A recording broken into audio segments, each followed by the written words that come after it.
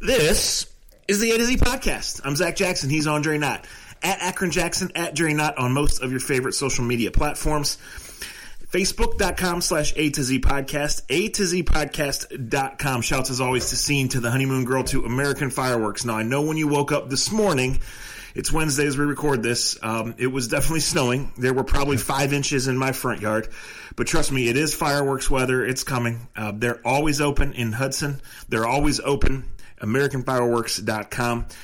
Spring is kind of here. So, Dre, you're available to do this right now because the Indians game was snowed out. We chuckle, but it happens every year, right? And like, I'm glad to know, even though for what you can trust the forecast in Ohio, I'm glad to know, like, hey, let's get it the hell out of the way because next week's the draft, and the early forecast is for 70s and decent weather then. Yeah, no, that's a great point, and I tend to agree with you. I mean, if you're going to do a baseball in Cleveland, Ohio, you have to expect to have a game canceled or not had in the month of April. It's been unbelievable the weather that had been leading up to today. But we had a pretty good inkling when we got to the ballpark yesterday.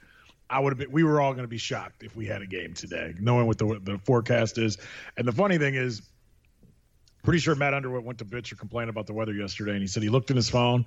And he happened to look in a video, and he was like, I can't believe the weather's this bad on April 20th. And he looked at his phone, and a year ago to the day almost, it was snowing at his house, and he had a video of it. So is it surprising?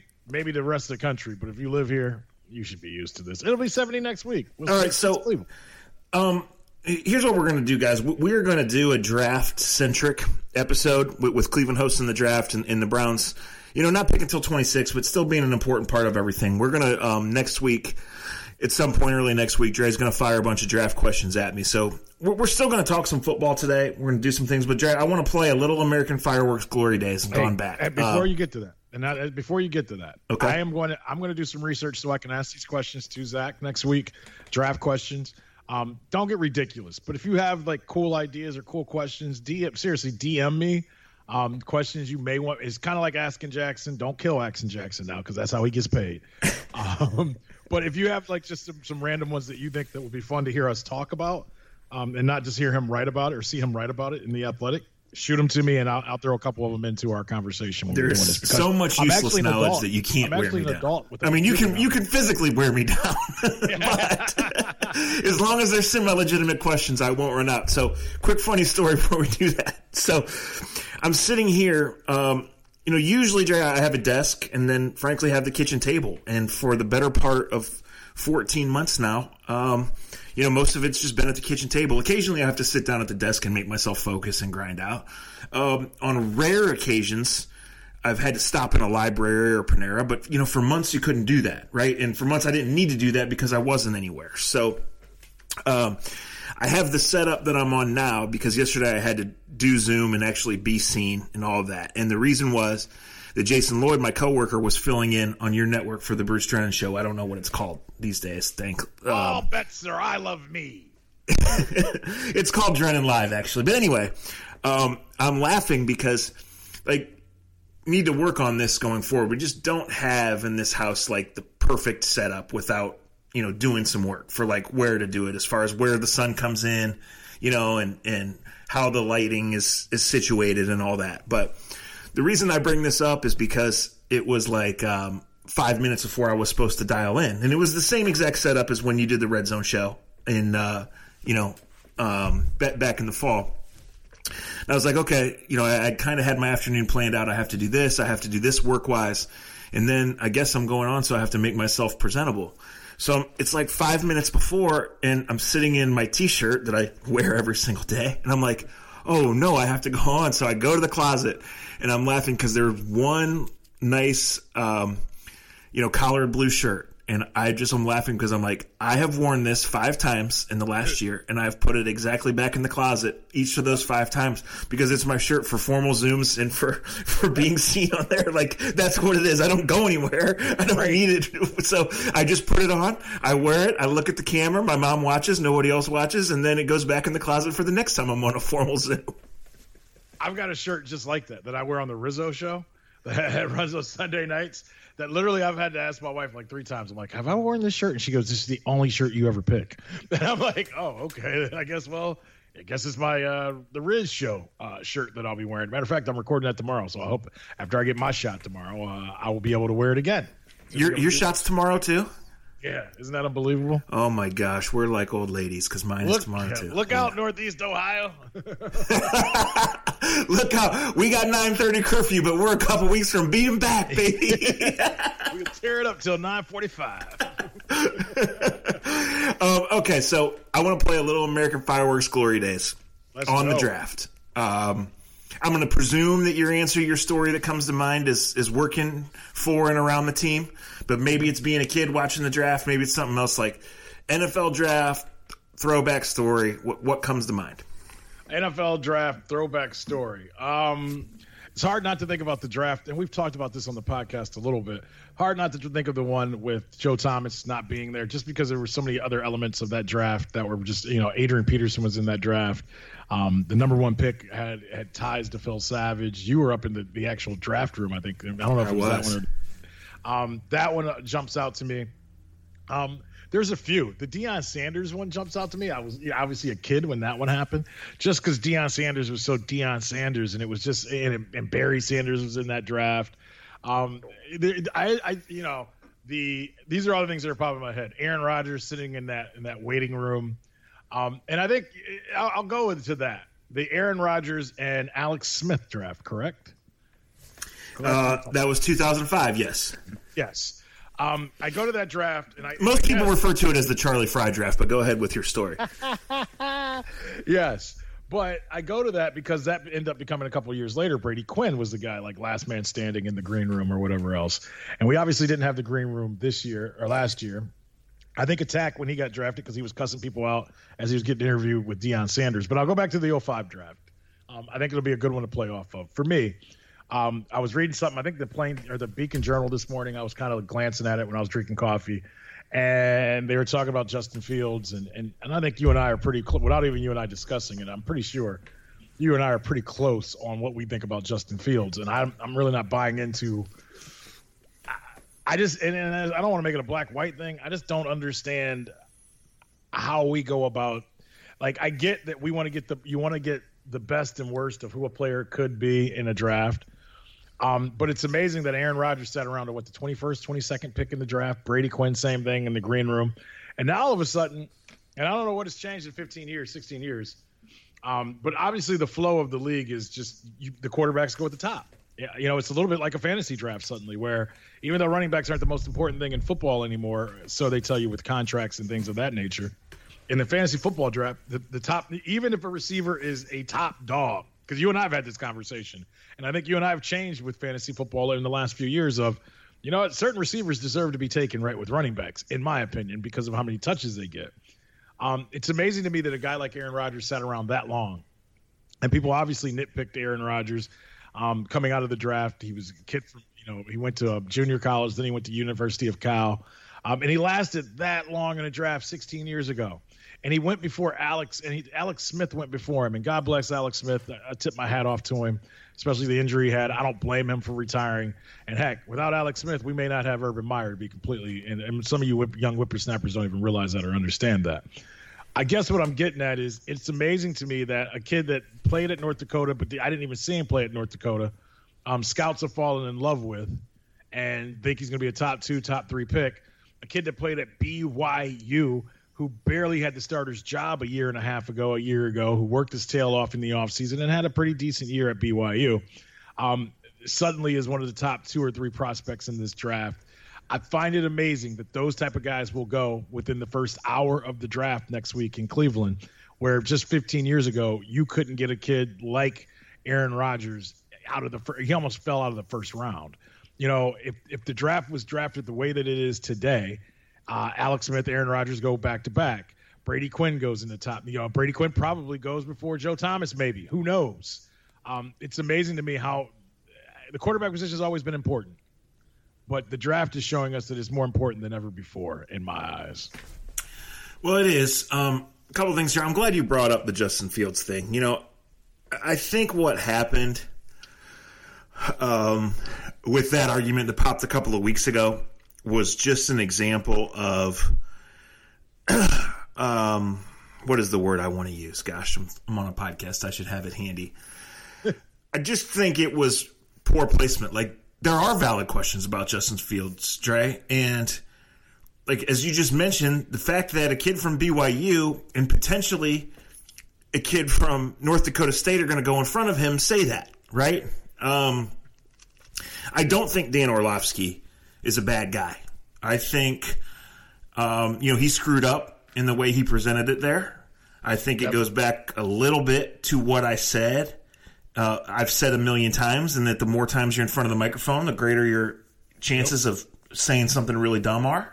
And I just think it was a moment that should have been avoided because you got to be more careful than that. So I'm glad you brought it up for a couple reasons, but I want to say this. So was it Ohio State's first game last year when Fields threw that ball over the middle that was like ridiculous? It just like seemed to levitate and it went for that touchdown for 57 it was yards. One of the first games he did. Yeah. So I remember watching that pass like, wow. So say a week or two later, that play, in the clip format comes across my Twitter feed, and I save the copy the tweet or whatever, and I send it to an NFL scout that I've known for a long time, and I say, hey, is this guy going to go 1 or 2 or what? And he said actually he did not grade Fields off his 2019 film with a first round grade at all.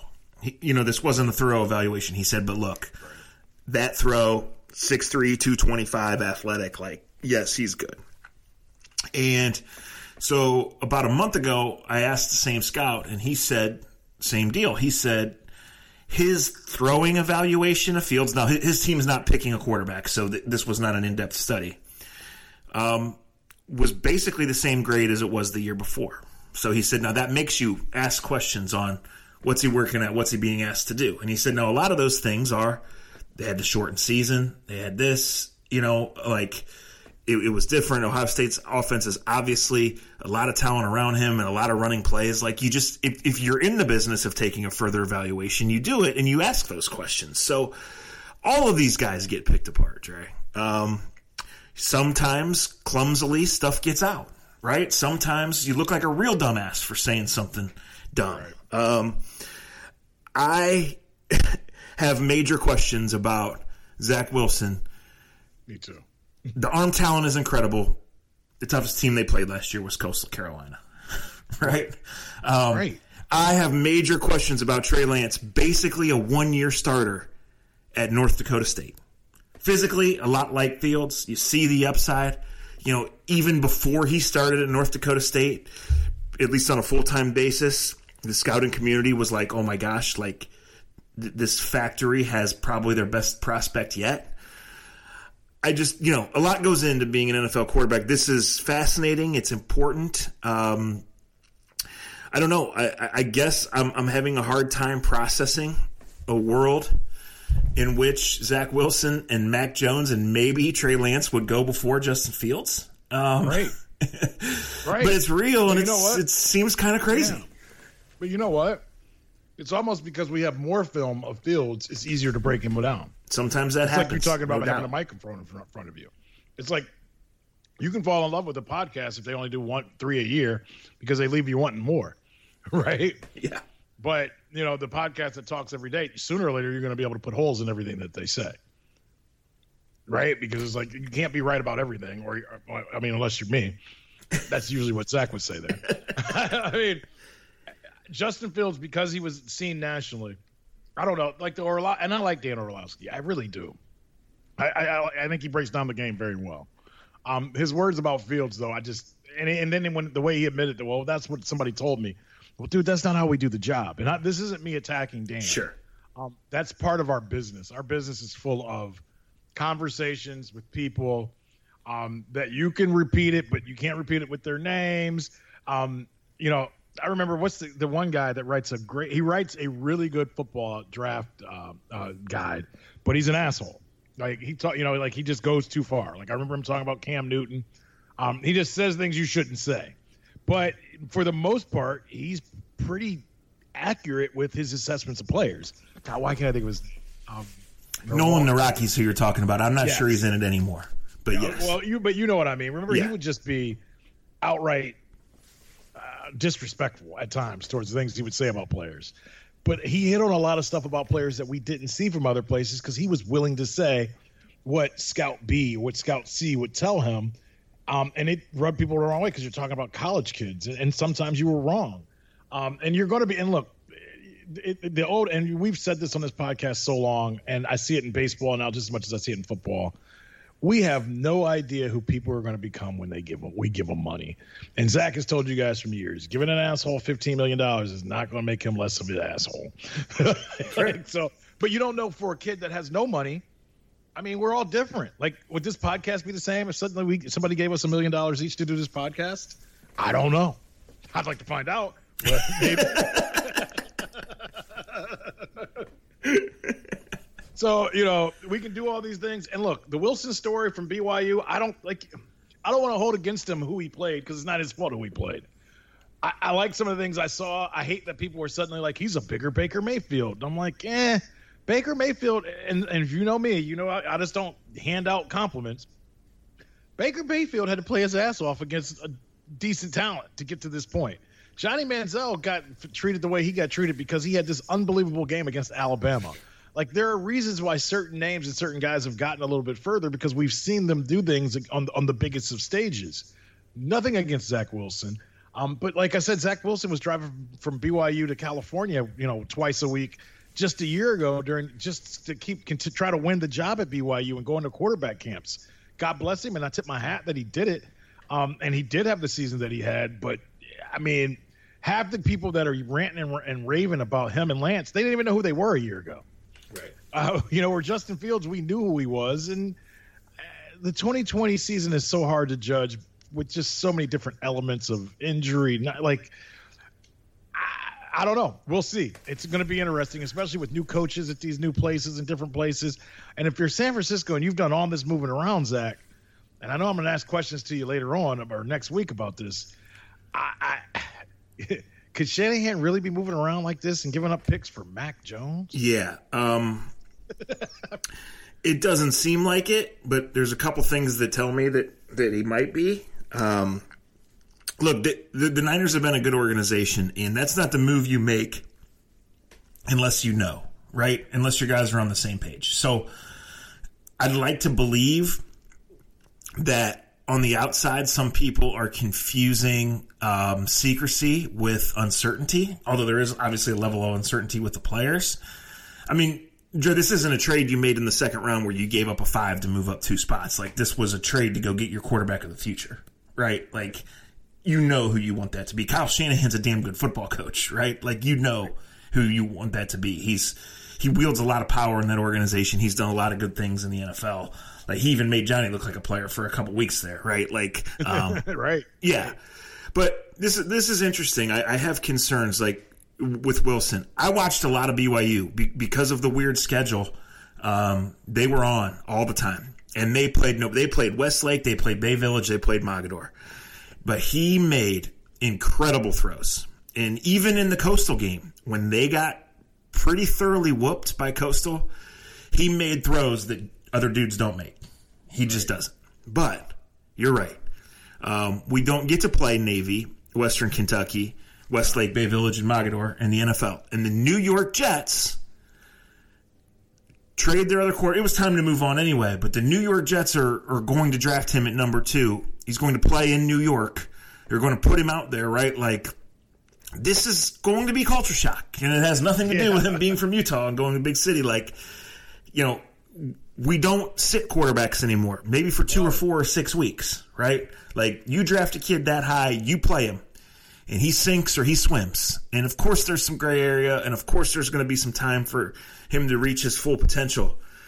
But, man, this seems like a hell of a leap of faith to me. Yeah, but these scouts are taught, these scouts are told to see things that we don't see. And you love the game, and you've watched the game a long time, and I love the game, and I've watched the game a long time. And I'll admit, there's people that see things in the game that we don't see, and we've got a pretty good eye for it. I think it is one of the most difficult things to see a 21, 22-year-old and to think and see, we get caught. You just said something that's dead on. You get drafted in the first 5 picks, you're expected to play in September. It don't have to be September 1st, but by September 15th, 16th, 17th, 18th, you better have your helmet on and locked up and know what's going on, right? Yeah. And for evaluators, they're not caught up on September 12th, 2021. A great evaluator is looking at who Zach Wilson will be on September 15th, 2023, 2024. When you're going into that, but like look where the Browns, and this is a great way to look at the Browns. The Browns have gone from evaluating every quarterback in every single draft, from Mike Holmgren saying at one point in time, I'll draft a quarterback every single year because you never know, which I agreed with and thought was pretty smart, especially when you consider you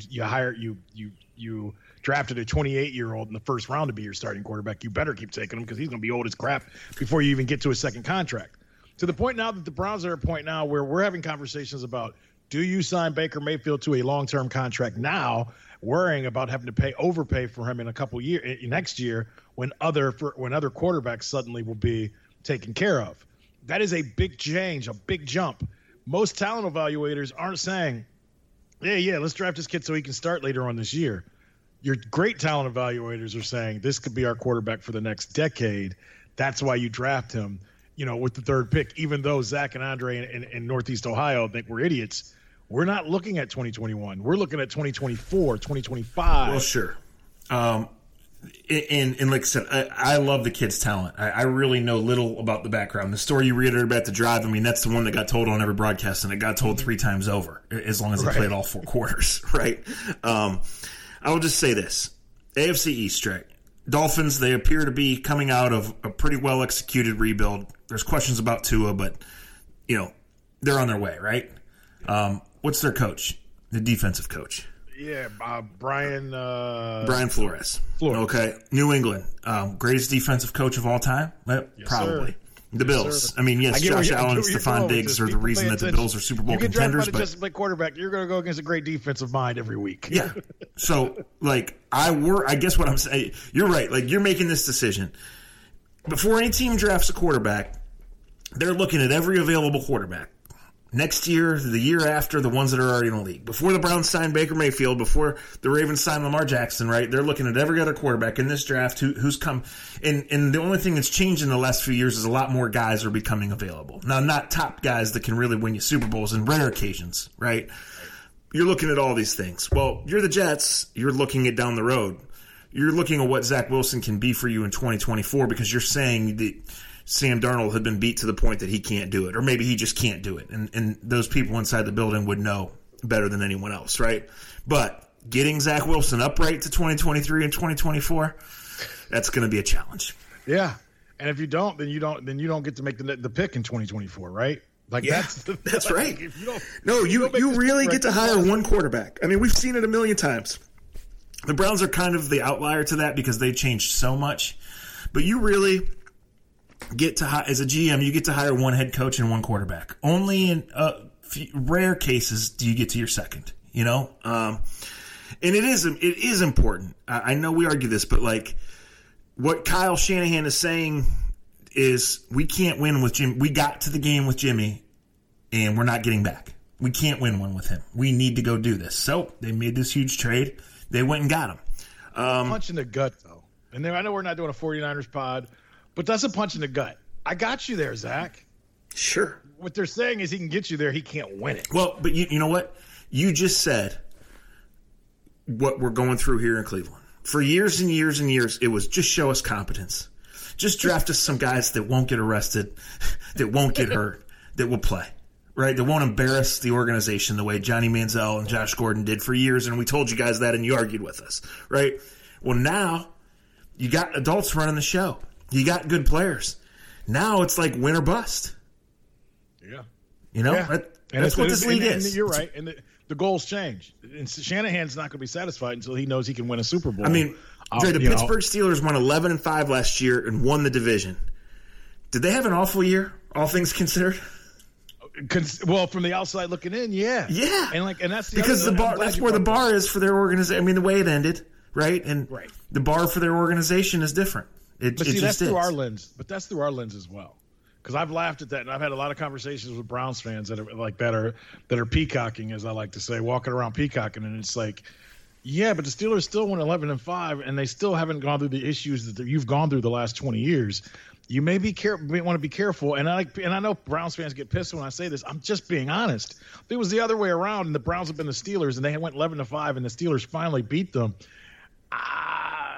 you guys in cockiness is way different than how I was raised. That's all I'm going to say. Like, I heard people mocking the Steelers yesterday because they gave their coach a 3-year extension. Like, do you know that in a year, they've only had 3 coaches over the last 50 seasons? Do you know how jealous anybody that loves organizations would really be with that? I don't love them. I'm not saying I want to be them, but I have a respect level for the Steelers and their organization because, as you said. As you should have that. On the surface, Zach, yes, right now, today, on April 21st, we can chuckle at them. But when we look back 10 years from now, and you mentioned the 2020 season and going through a pandemic, you're going to go, the Browns finally came from the basement. The Bengals actually had a heartbeat until their quarterback was hurt. The Ravens continue to kind of figure out their puzzle with Jackson. And then you'll say, and the Steelers were the Steelers as they had another unbelievable year. Yeah. That's how it's going to sound 10 years from now. No, it is. Look, I think big picture, when windows open and the Browns have opened theirs, I don't know. They might have just nudged it open, but they're good, right? They won a lot of games. They have a lot of good players. I don't know how this year's going to go. I don't know how any year's going to go. You can easily make the case that Andrew Berry's just getting started. If he's what he appears to be, right? Yeah. And last year was year 1, they're ahead of schedule. And my gosh, you might finally have that run. I mean, it hasn't just been Tomlin there since 2006, Trey. Kevin Colbert's been there longer than that. Okay. And they've gone through different incarnations of the team leaders and the key guys, right? And they've been able to keep that thing humming because they have a special foundation, special organization where Tomlin does his thing. The GM picks players for that. They change defensive coordinators. They keep the same system, right? And they keep plugging guys along. Anyway, that was an unexpected detour. What I'm trying to say is, 70% of me sits here and says the Browns are just getting started. And if guys get hurt this year or they whiff on one of these free agents or something like that, and they go 9-8 and miss the playoffs, it's fine because they're just rolling into an actual program which they've never had. And the other 30% of me says, God damn, you might live to regret not tackling Chad Henne when you had that chance because it's so hard. Doubt. You just don't know. You really don't know. The draft has a crapshoot element to it. Staying healthy does. Now for the first time in ever, the Browns are re-signing their own guys. They're making financially based decisions. I'm going to give you a chance to victory lap it. I always knew the Sheldon Richardson thing was kind of possible. I just don't agree with the logic of it. I know. I see the plan. I trust Andrew Berry. I'm telling you guys that. I can't say it enough. I trust Andrew Berry to make the right call more often than not. I trust Andrew Berry and the guys around him to have a plan for both the now and the big picture. I just don't think that you needed to cut one of your 10 best players, and I absolutely think Sheldon Richardson was that. No, I love that you're stating what you're stating because you have that right and you're doing it the right way. You're not doing it like people on the radio that are begging for listeners or begging for Twitter followers. I don't like it either. let me say it that way. And because it originally came up between you and I when we were talking J.J. Watt. And I remember I just threw out to you, I was like, if they give J.J. Watt that type of – and look, to be quite frank, the only reason I brought it up when we were talking about J.J. Watt is because you and I have had conversations on this podcast, and you'll remember this. We've had a lot of talks about how much money goes to the defensive line, offensive line. Remember, you were the one that breaking it down. Look what they've done with the offensive line. They're not in cap. I don't want to say cap purgatory, but the way they use analytics and the way they do things, they're not going to put themselves in a hole money financially, right? Sheldon Richardson was one of my favorite players in the Browns last year. Like that, I didn't want to see this happen either. But when you're playing a older veteran, as much money as they're paying him or were paying him, and then you pay someone else in the double-digit area or close to it. Look, I have a feeling, and you might know this better than me, the Browns did this they did it before the draft, and I didn't hear anything the coach said yesterday. So you can tell me if I'm wrong or you may have something, more in depth on this. But I will say, Zach, they cut him when they cut him for a couple reasons. it comes off as a feel-good, look-good deal because it's like, hey, Sheldon, we're going to let you out of this before the draft so teams know that you're out there. If you can get a deal from somebody else before the draft, after the draft, we're going to give you that opportunity. Wink, wink. I say wink, wink because the Browns know the money is pretty tight for most teams, and most teams aren't going to pay Sheldon Richardson what he was getting with the Browns right now, right? So they hope they come off looking really good in a month and a half when Sheldon's agent realizes, shit, we can't get nothing like what we thought we were going to get. And then you go back to Sheldon and say, how much did you really like it in Cleveland? How much do you really believe in their coaches? And suddenly, what was he supposed to make this year originally? 12. Suddenly $6 million to $8 or $9 million from the Browns won't look so bad, will it? That's what I feel like the Browns are trying to pull off. This is what good teams pull off. It may work, it may not work, but I get where they're going because at the end of the day, this, you know what this shouted to me, and I'm going to cringe saying this? I don't think my favorite Brown is going to get paid to be a Cleveland Brown. I just don't see them giving money to Nick Chubb, even though it's the right. And you and I have had this conversation in depth. And if you know me, you know I want Nick Chubb to retire as a Cleveland Brown. I love everything about him. It's just suddenly hard for me to see them going away from who they are. And, you know, they've got – you know what they think of running backs. And I'm getting ahead of myself. I'm getting way ahead of myself. So let me stop. It just didn't surprise me, Zach, because I just see that organization of they've given Myles Garrett the money he deserves. You know, they've got other guys in Billings that haven't played. They can draft defensive linemen. There are other defensive linemen out there that you can probably get for $3-4 million that maybe they're not the leaders Sheldon Richardson are. Maybe they aren't, you know, the players, but they can do the job and you can cover them up with everything else and still put that money somewhere else. That's what that deal came down to. You know, you make really good points, and the key thing is this is new for the Browns. They haven't done this in forever, right? They really haven't done it ever because the only other comparable time is when they made the playoffs the first time 18 freaking years ago, right? And then Butch just cut everybody left. I don't think anybody came back when they got in cap hell, right? Hell, he got rid of the defensive coordinator during the game. I would say this. I kind of read the Sheldon situation as they already offered him that and he said no thanks. But you never know. Truly in the NFL, you never know. Hey, and your pride hits differently when you ain't got a job. No, that's right. But this is the worst defensive tackle class in years. I think Sheldon's going to have a job the week after the draft.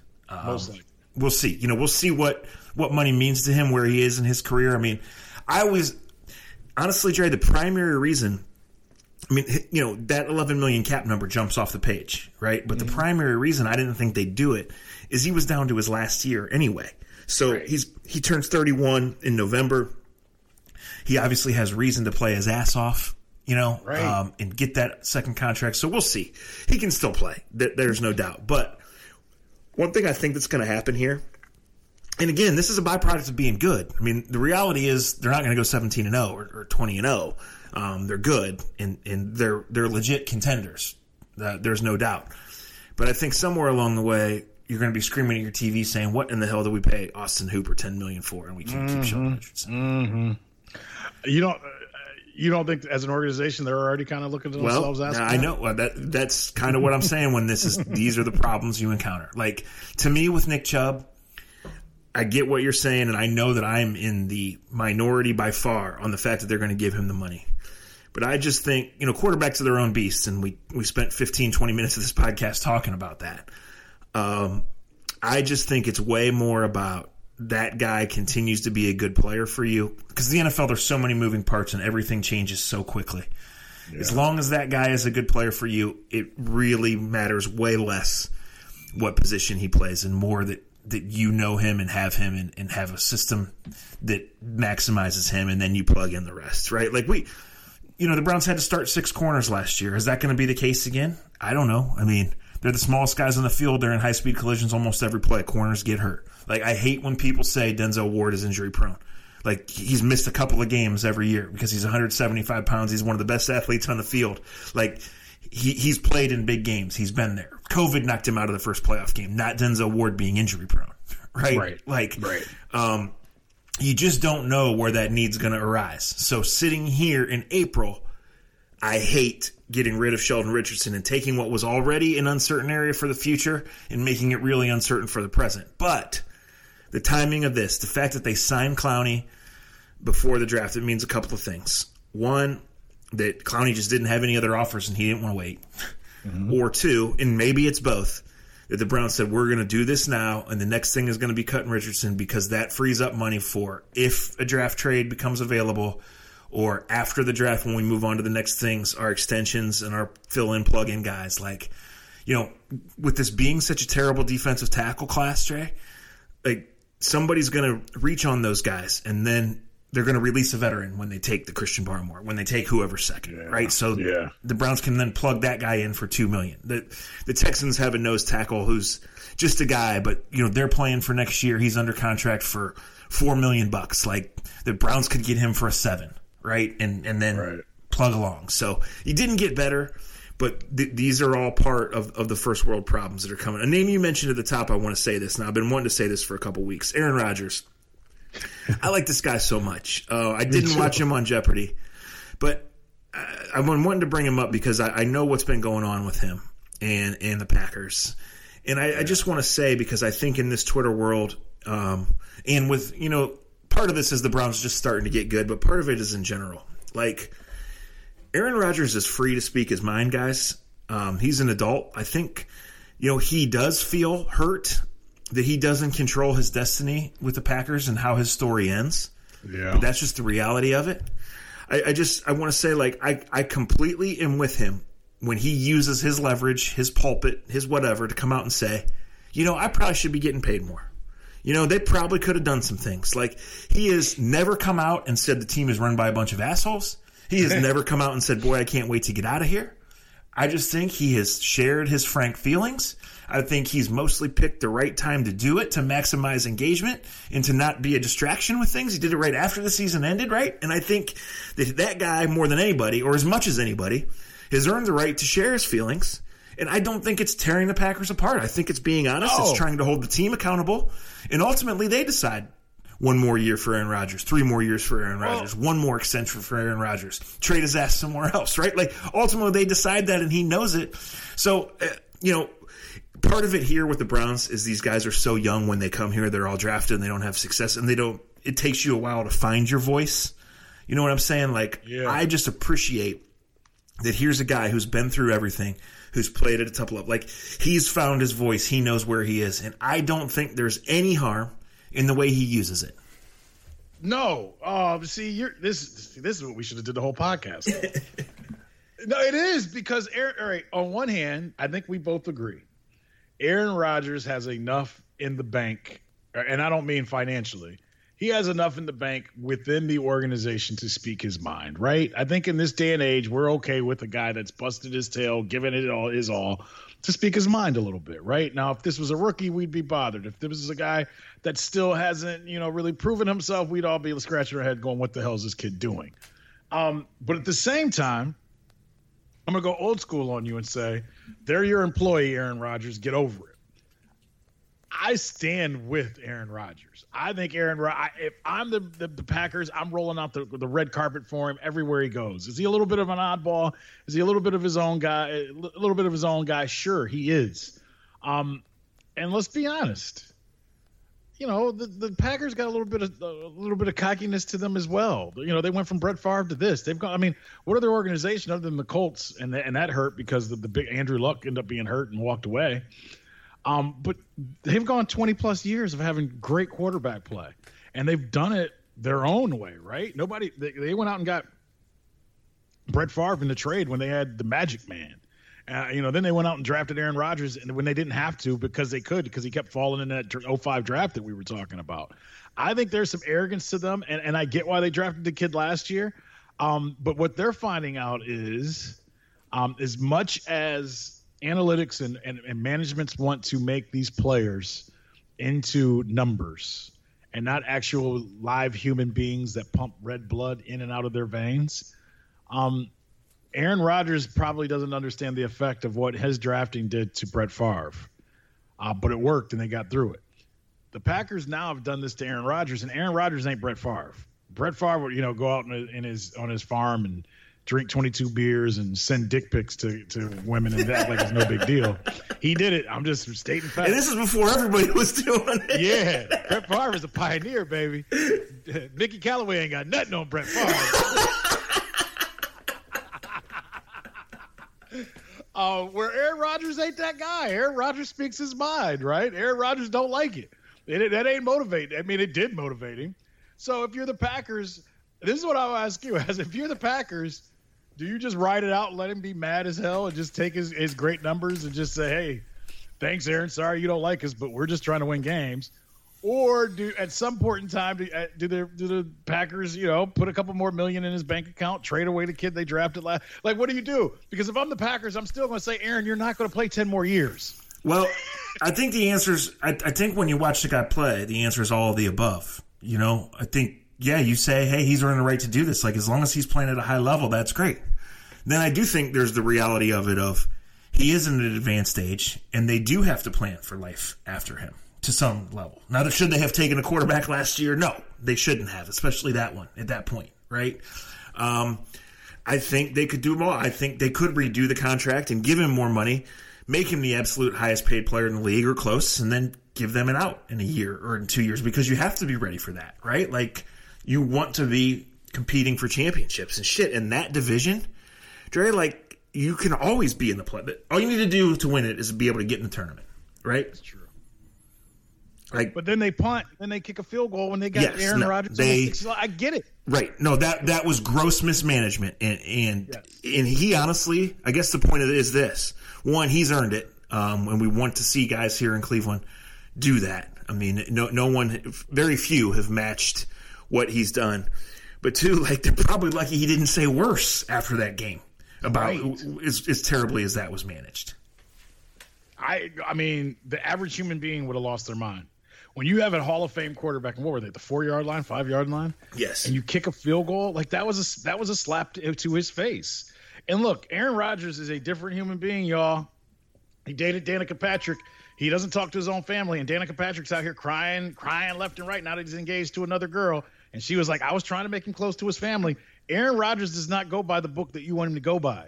So when you draft another guy and you kick a field goal on 4th down, you got to know Aaron Rodgers is going to speak. He is a different cat. This shouldn't be a surprise to you. He's been in your organization for over a decade. Like, you should know he's going to speak out, and rightfully so. Yeah, no, he's earned that right. And look, there's a couple reasons I'm optimistic about the Browns, 21 and beyond, right? And it starts with when you have your offensive line. I mean, we've seen teams fall off as soon as they lose that offensive line. For every question I have about the defense, like in today's game, you just keep scoring, right? And everything points to that offense continuing to just get even better, and go and do that. So I think, my optimism is based upon that they can kind of, and it won't be immediate, but they can kind of pick up where they left off. I mean, their best players are 25, 26, 27, right? The Richardson release is presumably going to give them the flexibility to lock up at least one or two, and those other guys will stay in line. Baker and Denzel, the 5th-year options, which are slam dunks, gives the team time and flexibility on that you don't have with Chubb or with Teller. So I love the Clowney ad. I don't love it at the expense of Sheldon Richardson. Even for all my questions on defense, again, one, it's an offensive league, and two, you still have Denzel and Miles as a pretty damn good place to start with your defense. We'll see. Can you if you're a smart organization and you get a little bit of luck, I think last year was so valuable, Dre, in that they needed to play their way in December. They did. They had the adversity of the worst safeties in NFL history giving up the touchdown pass to Marquise Brown, of having that crazy once-in-a-lifetime COVID event at the Jets. They still got in. They won a game. They got right there to the Chiefs, and they, as I mentioned before, have every right to be sick about that. Will it come back to haunt them for years? I don't know. Is it the start? I don't know. But I think if you look at the checklist of, are the Browns ready? Last year you would have checked like 0 of those boxes. And this year, you would check almost all of them. It's a great point. I mean, this is a fun place to be. I'm not over enthused about the Clowney signing. I think I think, and I said this last week, I think most fans are looking forward to him sacking a quarterback. And basically what he's going to bring to you is what most people don't even think about. That's going to be important. He's going to be better against the run. He's going to be the edge. I've said all those things already. But I think from the outside looking in, I didn't even think about this last week. And I think what you heard his press conference or whatever else. He was like, I came here because this team is good. He may have said they're great. That to me, it's one of the biggest steps for the Browns organization, Zach, that they don't need you to write on clevelandbrowns.com that they're good. They don't need Mary Kay to write. They don't need Mary Kay to write a story about the quarterback and his coach and his dad crying when he got hit in the head. Right. We're a decade past Camp Colt. Thank Jesus. Yes. But you have actual players, actual guys saying, hey, man, the Browns are good. I want to go there. That's a huge step. Number one, because we haven't heard it really. No. Usually when a guy comes here, you've overpaid for him, right? Like, and look, guys still want to go where they're getting their money. But what's that?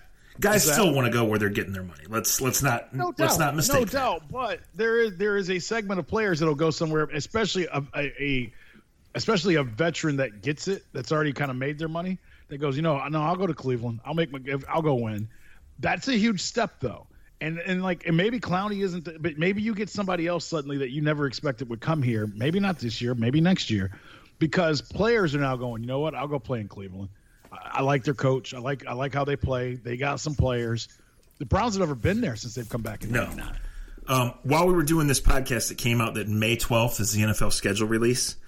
I don't know if the max primetime games was 6. I really don't know if it's gone up with to 17. I would imagine there's some sort of flexibility given the week 18 thing they're going to do with all that, the Saturday doubleheader. What I'm trying to say here is, the Browns are going to get 4 or 5 or 6 primetime games. And if you're a little bit scared of that, scarred by 2019, I get it. And all of these first world problems that we've been laying out for you guys over the last 30 minutes are real, and the Browns are going to have to tackle them as they come. The coach seems to have the right demeanor for that. A team that's more mature than it was a couple of years ago should have the right demeanor for that. We'll see. But everything Andre just said is going to be backed up by that. Around the league, they play at the Chiefs, at the Packers. At least one of those is going to be a Sunday or Monday night game. Yes. Both Ravens games are going to be must-see TV and high-stakes TV. Right? Stefanski back to Minnesota. That feels like a Monday or a Thursday game, doesn't it? The guy was NFL Coach of the Year, right? Storylines USA right there. Yeah. So we'll see. It's exciting times. I hope everybody enjoys it. All right, so as we mentioned at the top here, before we get out of here. What's your favorite Tom Hamilton moment so far through the first 15 games of the season? What's that? What's your favorite Tom Hamilton story from the first 15 games of the season? I've probably listened 3 or 4 times. And sometimes I actually just find myself rooting for him to go into a college baseball story so I can either tweet it or text you. But last night I was driving during the first inning, and apparently one time in baseball history is a guy throwing back-to-back no-hitters, and it was in 1938. Yes. And I promise you that I didn't have an official count because I was driving. I couldn't take notes. But probably 1,938 times in that first inning did Tom Hamilton mention the year 1938 in Ebbets Field. So it was great for me. He texted me this during the game last night, and I'm chuckling. Even I'm freezing my ass off like I'm back on the Browns sideline. And you text that, and because there were 10 people at the game last night, I can vaguely hear, and it's Johnny Vanderveer, I believe is the name of the guy. Johnny Vandermeer, yes. Yes, Vandermeer.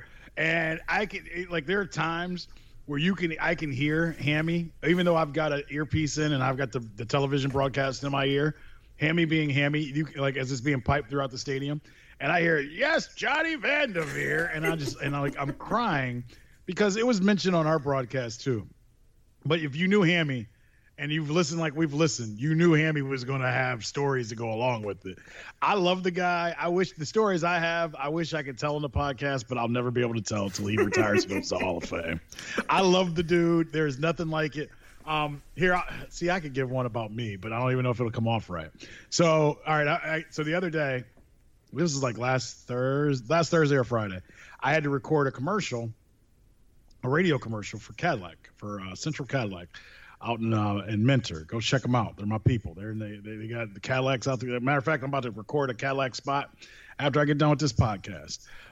So I was in one of the booths recording the commercial.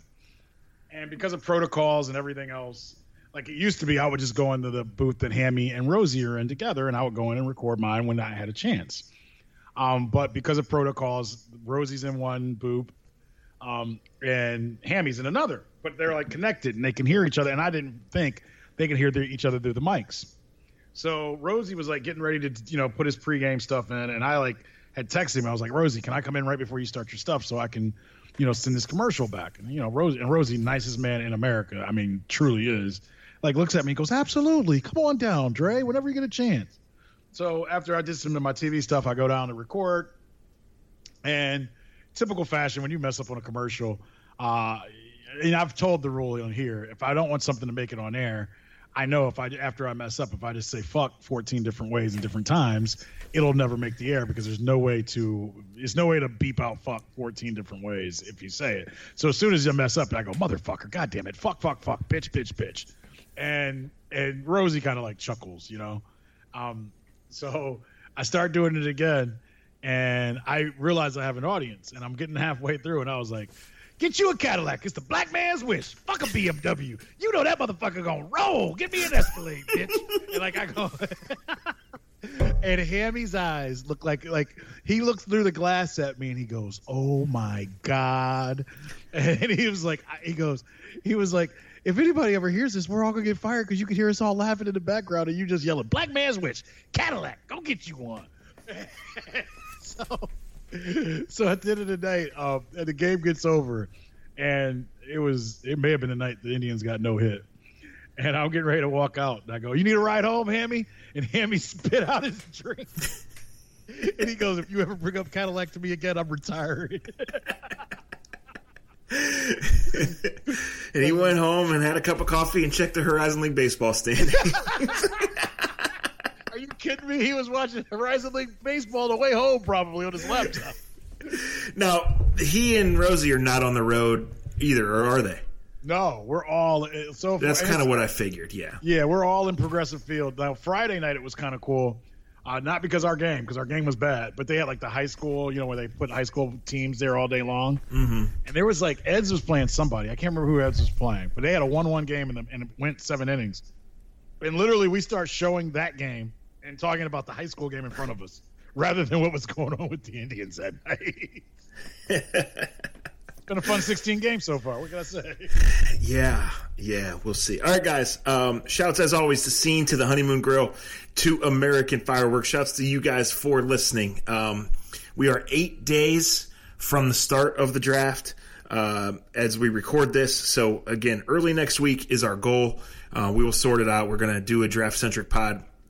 Eventually when the season ends, and mercifully it needs to. Let me say this. We don't talk much Cavs, and that's fine, because I don't think either of us can talk much depth on the Cavs. But I was driving the other morning and flipping the radio, and I heard the Cavs falling further and further away from that play-in game.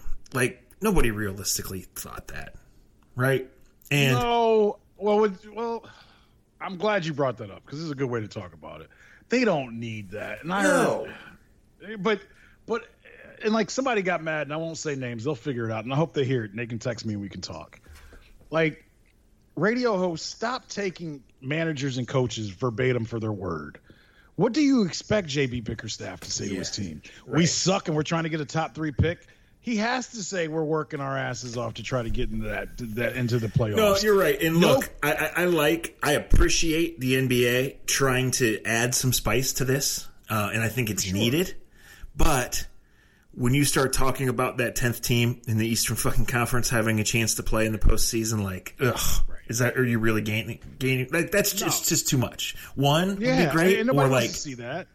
Well, here's the deal. Maybe a knockout series. Maybe 10-9 play one game and the winner gets to play 8, something like that. Right, but here's the other part of it.